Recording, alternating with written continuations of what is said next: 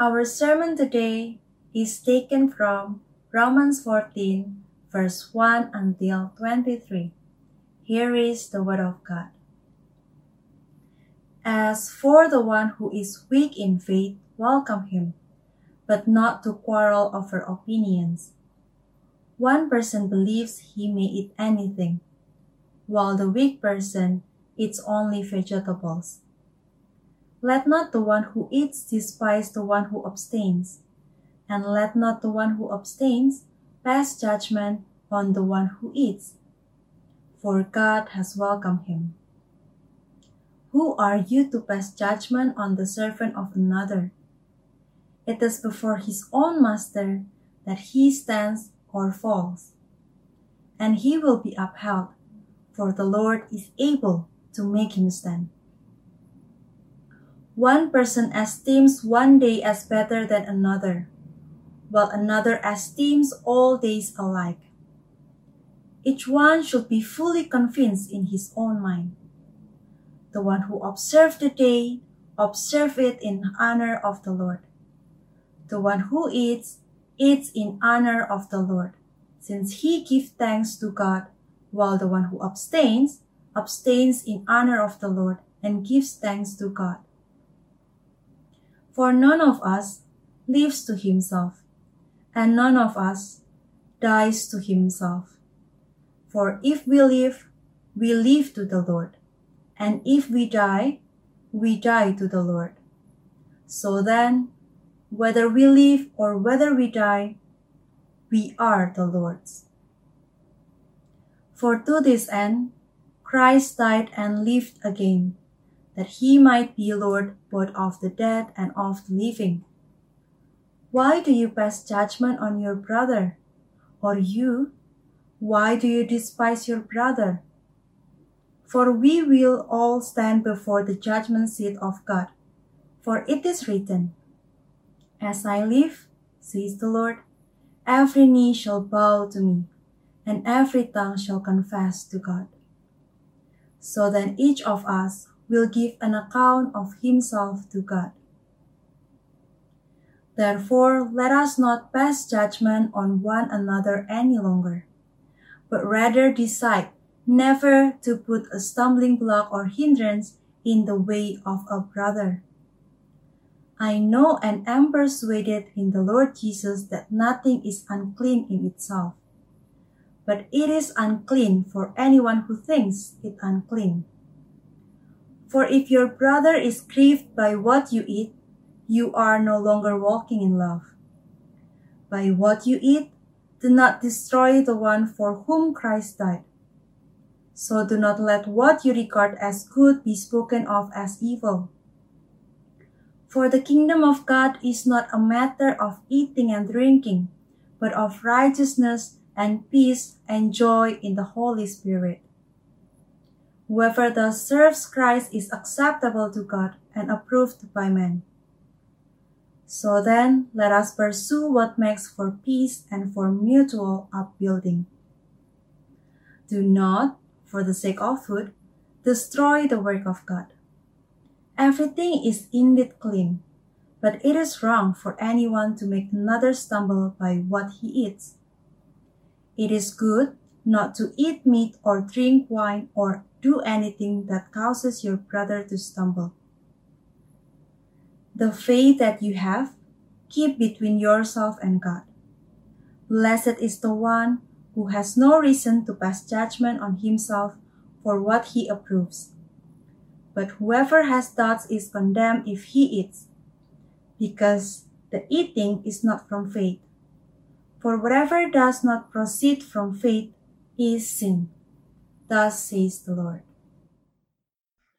Friends, today we're continuing in our series through the book of Romans, and if you've been with us throughout the series, you might remember that in chapters 1 to 11, Paul spent a lot of time teaching about theology, about the gospel, about the good news of the cross, and now from chapter 12 onwards, Paul's explaining to us all the practical day-to-day implications of all of the gospel theology that he just got done teaching, okay? And the practical day-to-day implications to all of that gospel theology is to love others.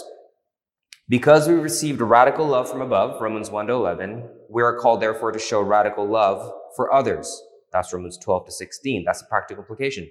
Now before this, in chapter 13, if you remember, Paul explained to us how that radical horizontal love is meant to be played out to those who are not Christians, right? Those who are outside of the church. How can a Christian radically love the general culture or the country that they live in? Well, the way to do that is by being good citizens. You remember that sermon a few weeks ago? As long as the laws of the land don't cause you to disobey God, just submit to Him. Do them. That's chapter 13. And now in chapter 14, Paul is explaining how Christians are to show that radical love also to other Christians who are in the church. And that's what we're about to study today.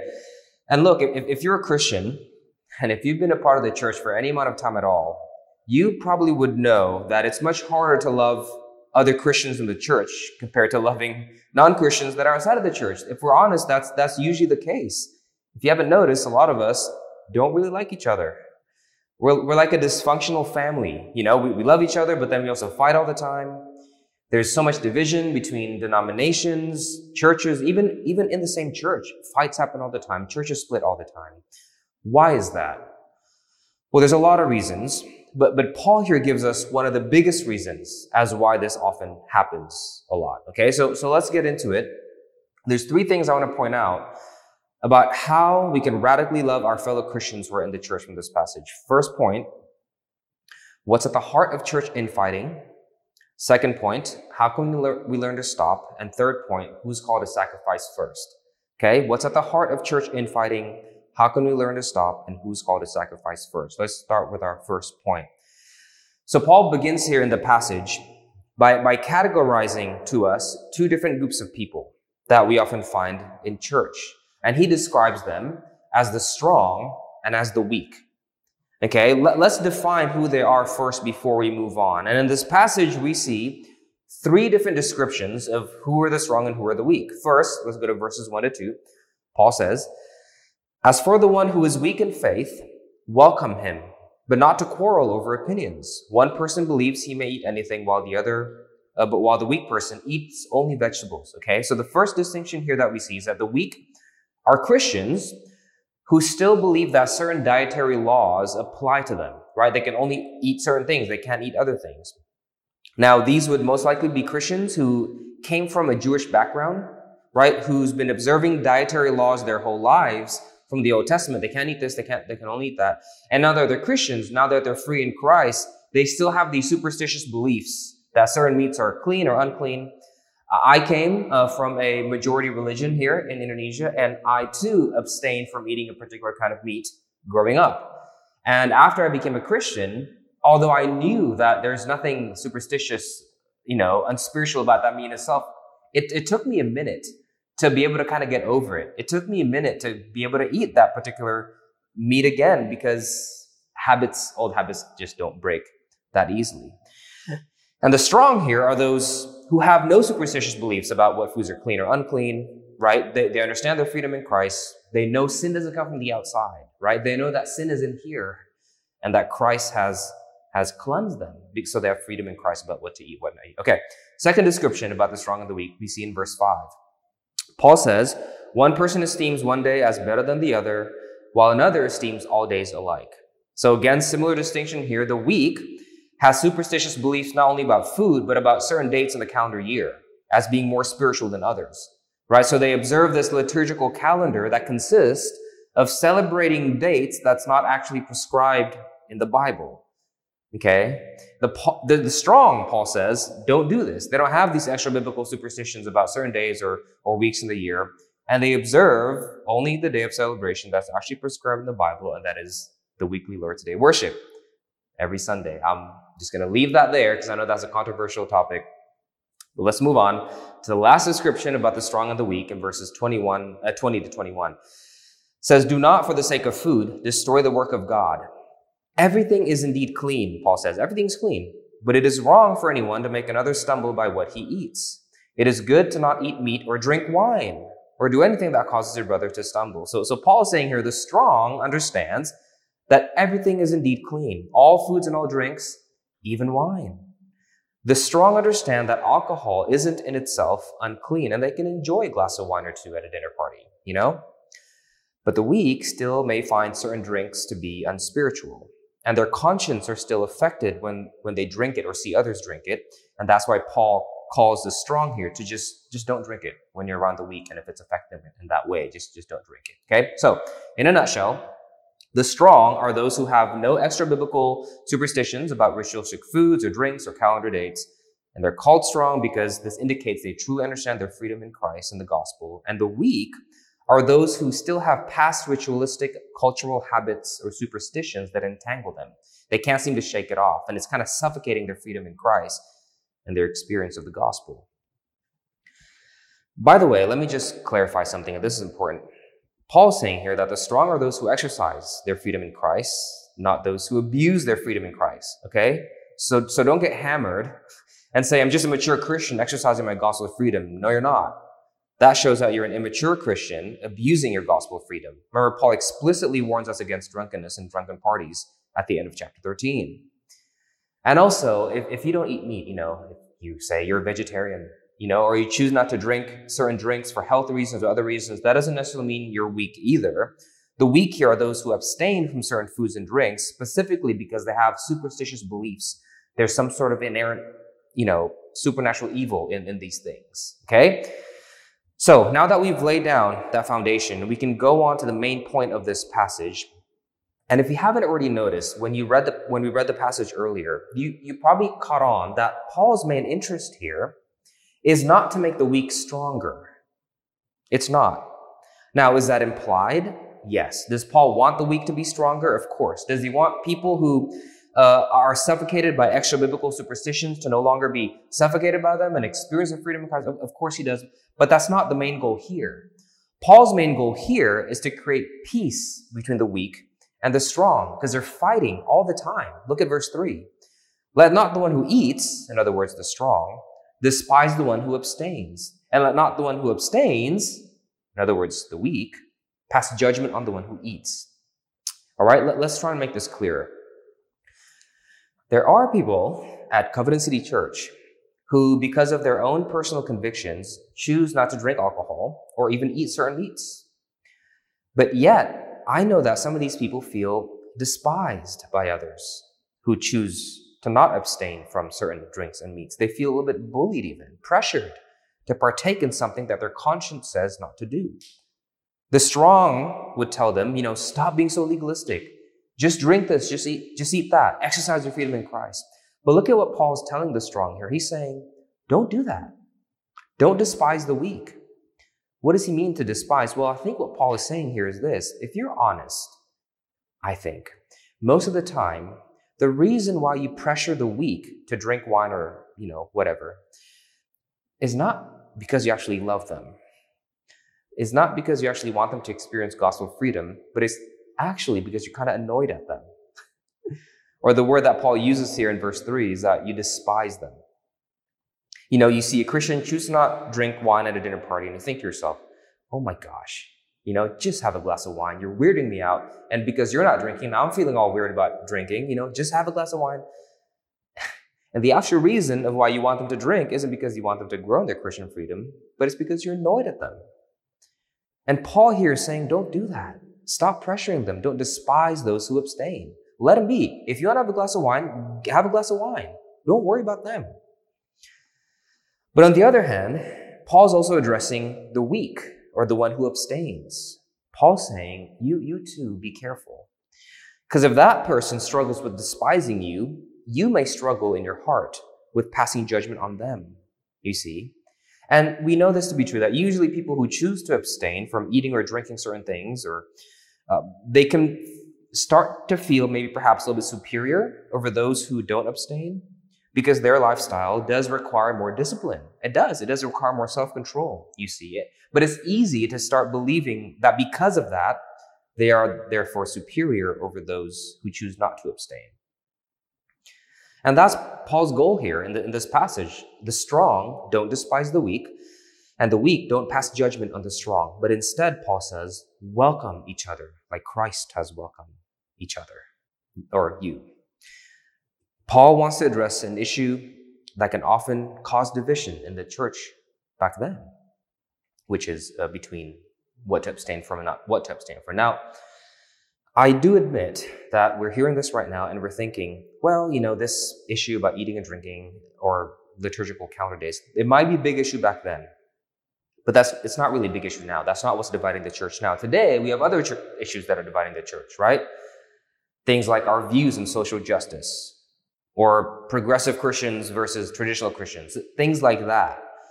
And you're absolutely right. The gray area issues that are being talked about today may not be the same exact ones that were being talked about back then. But the heart issue that causes the division, I want to propose to you, it's still the same.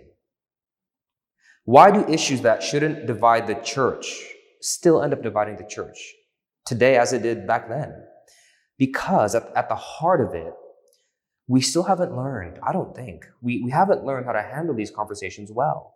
And that's what Paul gets into here in the next part of the passage, the root issue of the problem. Okay, so let's move on to our second point. How can we learn to stop?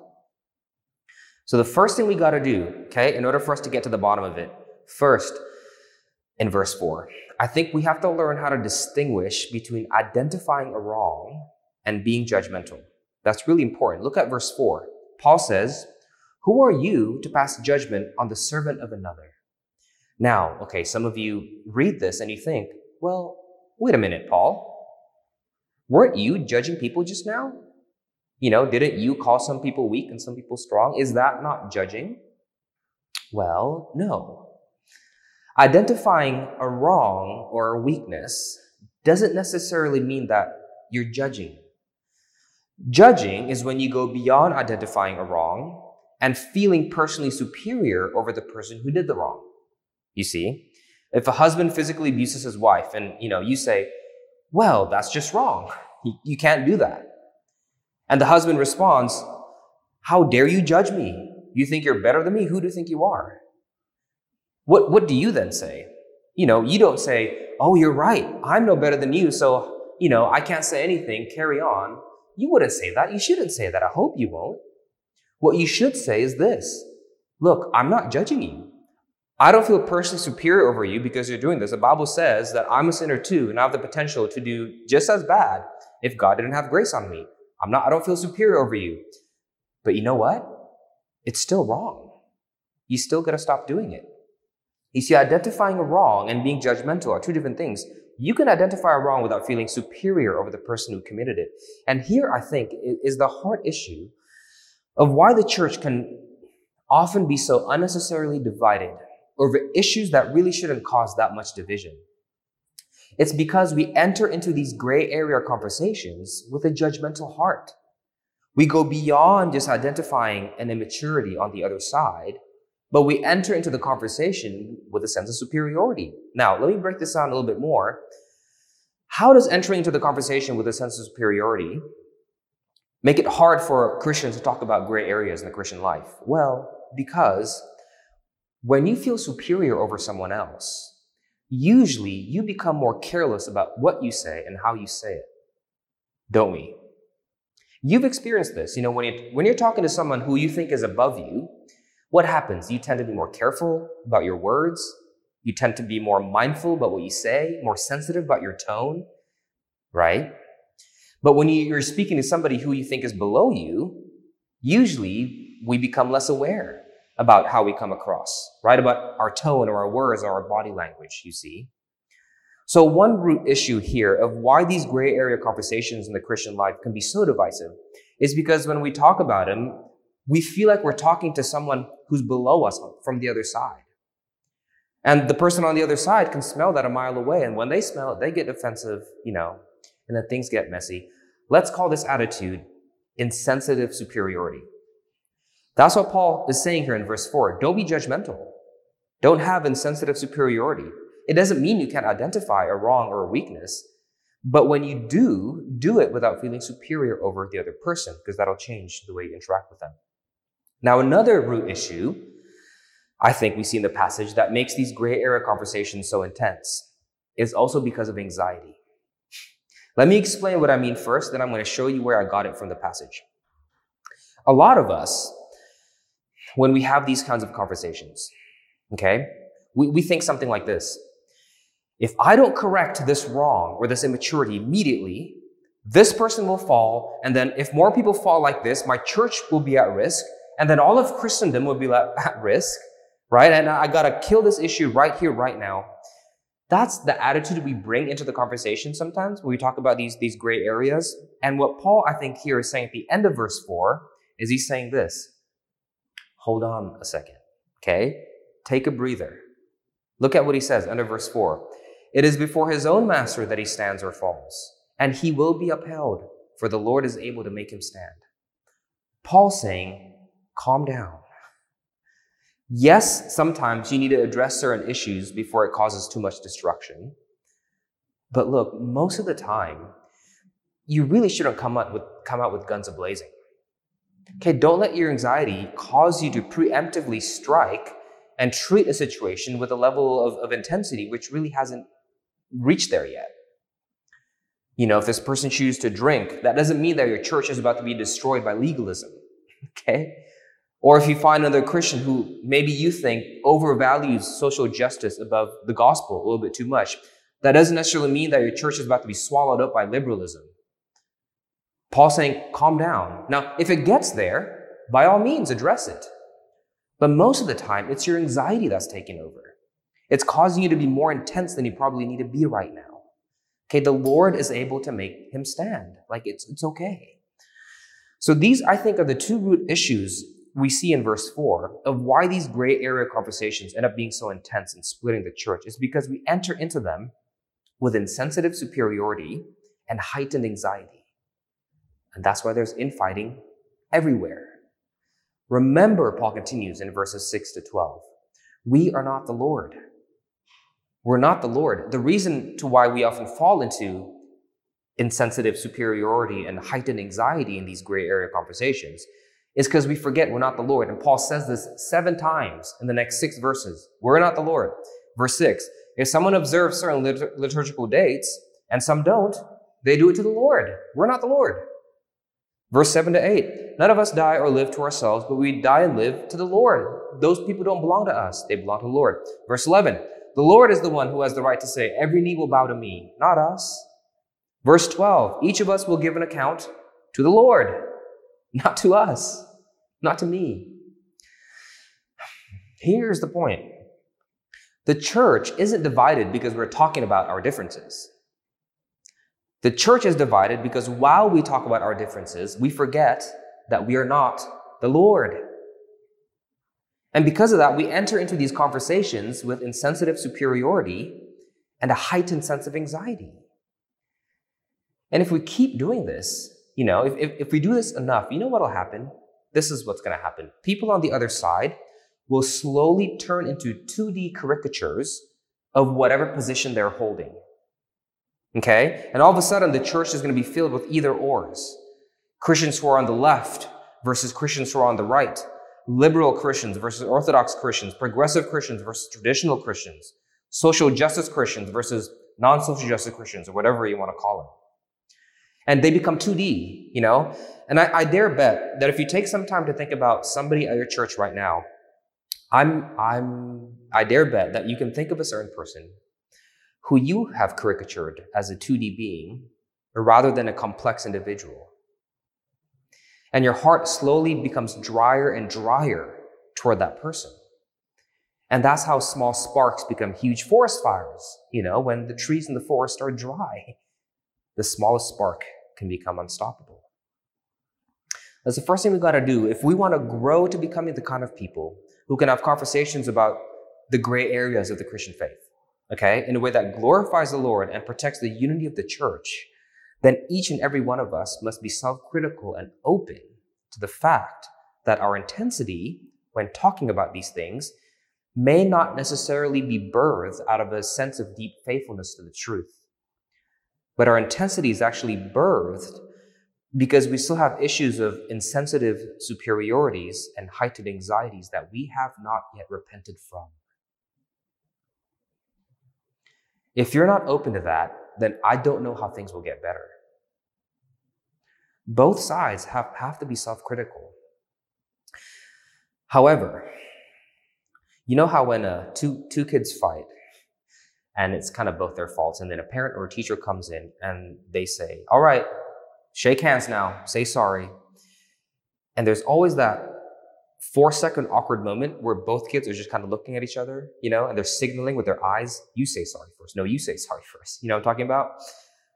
Paul here at the end of our passage today tells us who has to say sorry first. He does. Although everybody needs to be self-critical, there is one group that Paul calls to lay down their pride first. Let's go to the last point. Who's called to sacrifice first? All right. Let me read verse 14 and tell me if you can identify who it is, which group Paul puts more weight of responsibility on here. Verse 14. I know and am persuaded in the Lord Jesus that nothing is unclean in itself, but it is unclean for anyone who thinks it unclean. For if your brother is grieved by what you eat, you are no longer walking in love. Who's Paul addressing here? And continues to address, by the way, till the end of the passage. The strong. He's saying, look, I get it. You have a strong understanding of the gospel. You enjoy your gospel freedom about foods, drinks, liturgical dates. But look, if what you eat or if what you drink is causing your brothers and sisters to stumble, just give it up. Give it up. Don't do it in front of them. Lay down your rights. And if you persist to eat and drink these things in front of the weak, because of some twisted sense of this is somehow helping them experience gospel freedom, you'll actually end up hurting them. Look at verse 15. You'll destroy the one for whom Christ died. How will you destroy them? Look, here's best case scenario, right? You succeed, okay? You persist in drinking a glass of wine or two in front of them because you're trying to make a point, right? And then you maybe pressure them to drink as well a little bit by hints and jabs here and there. And then they end up giving in. They have a glass of wine too. And you think in your head, I did it. I've protected Christendom from legalism. You're welcome, Jesus. Guess what? You haven't. You haven't. You know what you did? All you did was teach the weak that it's okay for their consciences to be peer pressured to change. That's all you did. You didn't help them experience gospel freedom. You communicated that it's okay to break your convictions because other people pressured you to do it. You didn't make them into people who could enjoy the gospel and gospel freedom more. You made them into people who would be willing to let go of their personal conscience for the sake of appeasing others. You're destroying them, Paul says. Don't destroy the one for whom Christ died. That's best case scenario. They drink it. But you know what usually actually happens? Look at verse 16. Do not let what you regard as good to be spoken of as evil. Usually what happens is this: the good thing that you're trying to promote to them in this scenario, a glass of wine, they'll end up being more allergic toward it. They'll speak of it as evil. Because when you constantly pressure someone, that's what happens. You're not helping them, you're patronizing them. And you know what patronized people do? They end up being extra resistant about the thing that they're being patronized for. You're causing what's actually good to be spoken of as evil. They're going to be more allergic to it. It never helps. It doesn't. Let it go. Lay it down. But it's my right to drink wine. Well, if you love your rights more than you love your brother and sisters in Christ, that's an issue. That's an issue. Remember what Paul says here in verse 17. The kingdom of God is not a matter of eating and drinking, but of righteousness and peace and joy in the Holy Spirit. Whoever thus serves Christ is acceptable to God and approved by men. This isn't in my notes, but I want to point out here, we Reformed people, we're very good at being against the culture, which is good. We're very good at, not giving in, and it's okay if people don't like us, which there's value to that. But look at this. Whoever thus serves Christ is acceptable to God and approved by men. It doesn't mean we're being people pleasers, but there is a sense in which, there's a tact about you. There's a wisdom about you and how you go about doing this. It doesn't mean the more hated you are, the better it is. So then let's pursue what makes for peace and for mutual upbuilding. Verse 19. The strong give it up. Now, why do you think that is? Why does Paul put a heavier burden of weight on the strong. He repeats it again in verse 20 to 21, by the way. Do not, for the sake of food, destroy the work of God. Everything indeed is clean, but it is wrong for anyone to make another stumble by what he eats. It is good not to eat meat or drink wine or do anything that causes your brother to stumble. He addresses the strong again till the end of the passage. And I think there's about 13 to 14 commands here directed to the strong, only 4 to 5 commands directed to the weak. Why is that? Why do you think? And it's actually the pattern of a lot of places in the Bible. Think about Ephesians 5. When talking about Christian marriage, Paul spends 3 verses instructing the wives, who culturally was weaker at the time, and 7 verses instructing the husband, who culturally had more power at the time. More burden lays on the husband. Same with 1 Peter, and many more passages. Why is that? Think about this. In the Bible, more power is often coupled with more expectation to sacrifice. Why is that?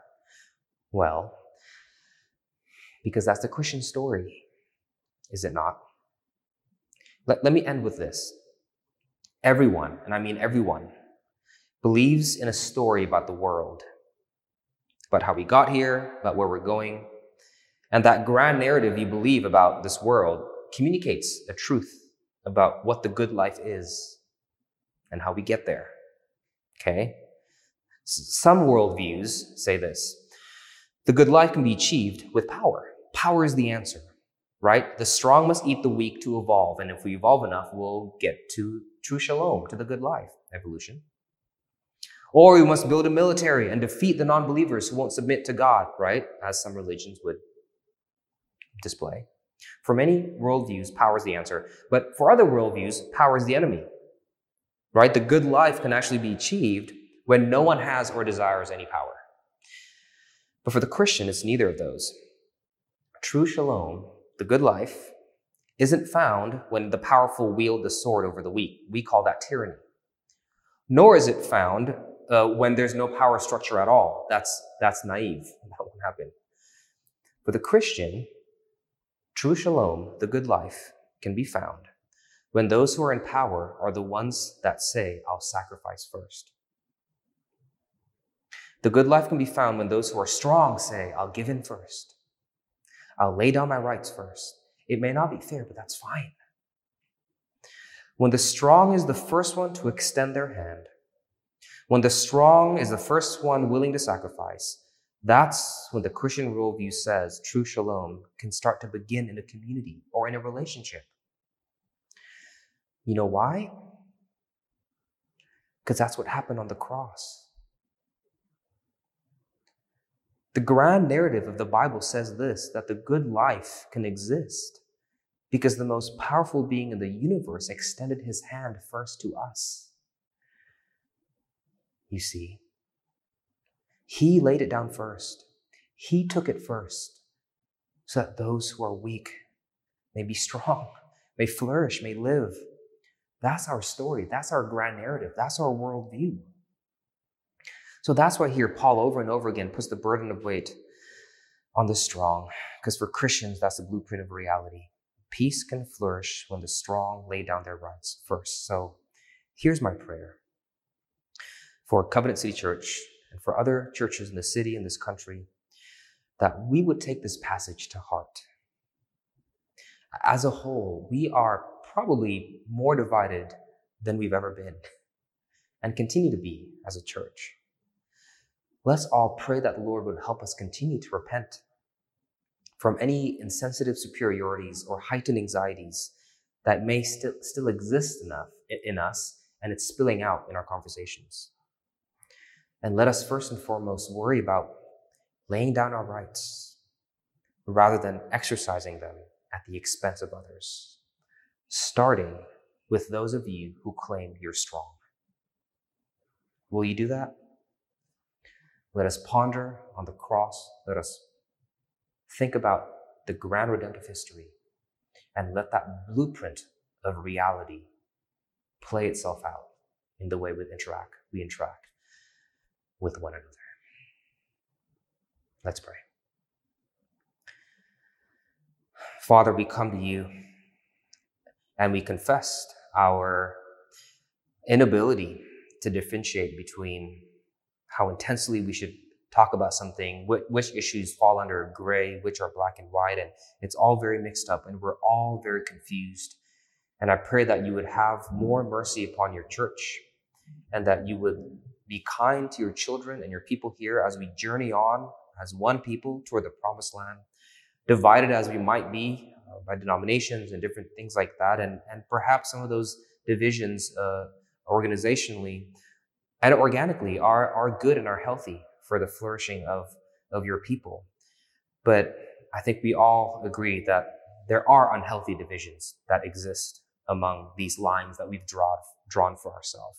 Help us identify which lines are unhealthy, which lines are, and cover all of this with the ability for us to love one another in the way that you have loved us. And that, as we talked about earlier, even in our liturgy, that we would take out the speck in our own eyes before we, or the log in our own eyes before we take out the speck in our brothers. Help us, Father, be more like you, represent you, speak like you, talk like you, sacrifice like you, for the unity of your people, that the gospel message may go forth and that your name may be proclaimed accurately, not just by what we say, but also by the way we love one another. In Jesus' name we pray. Amen.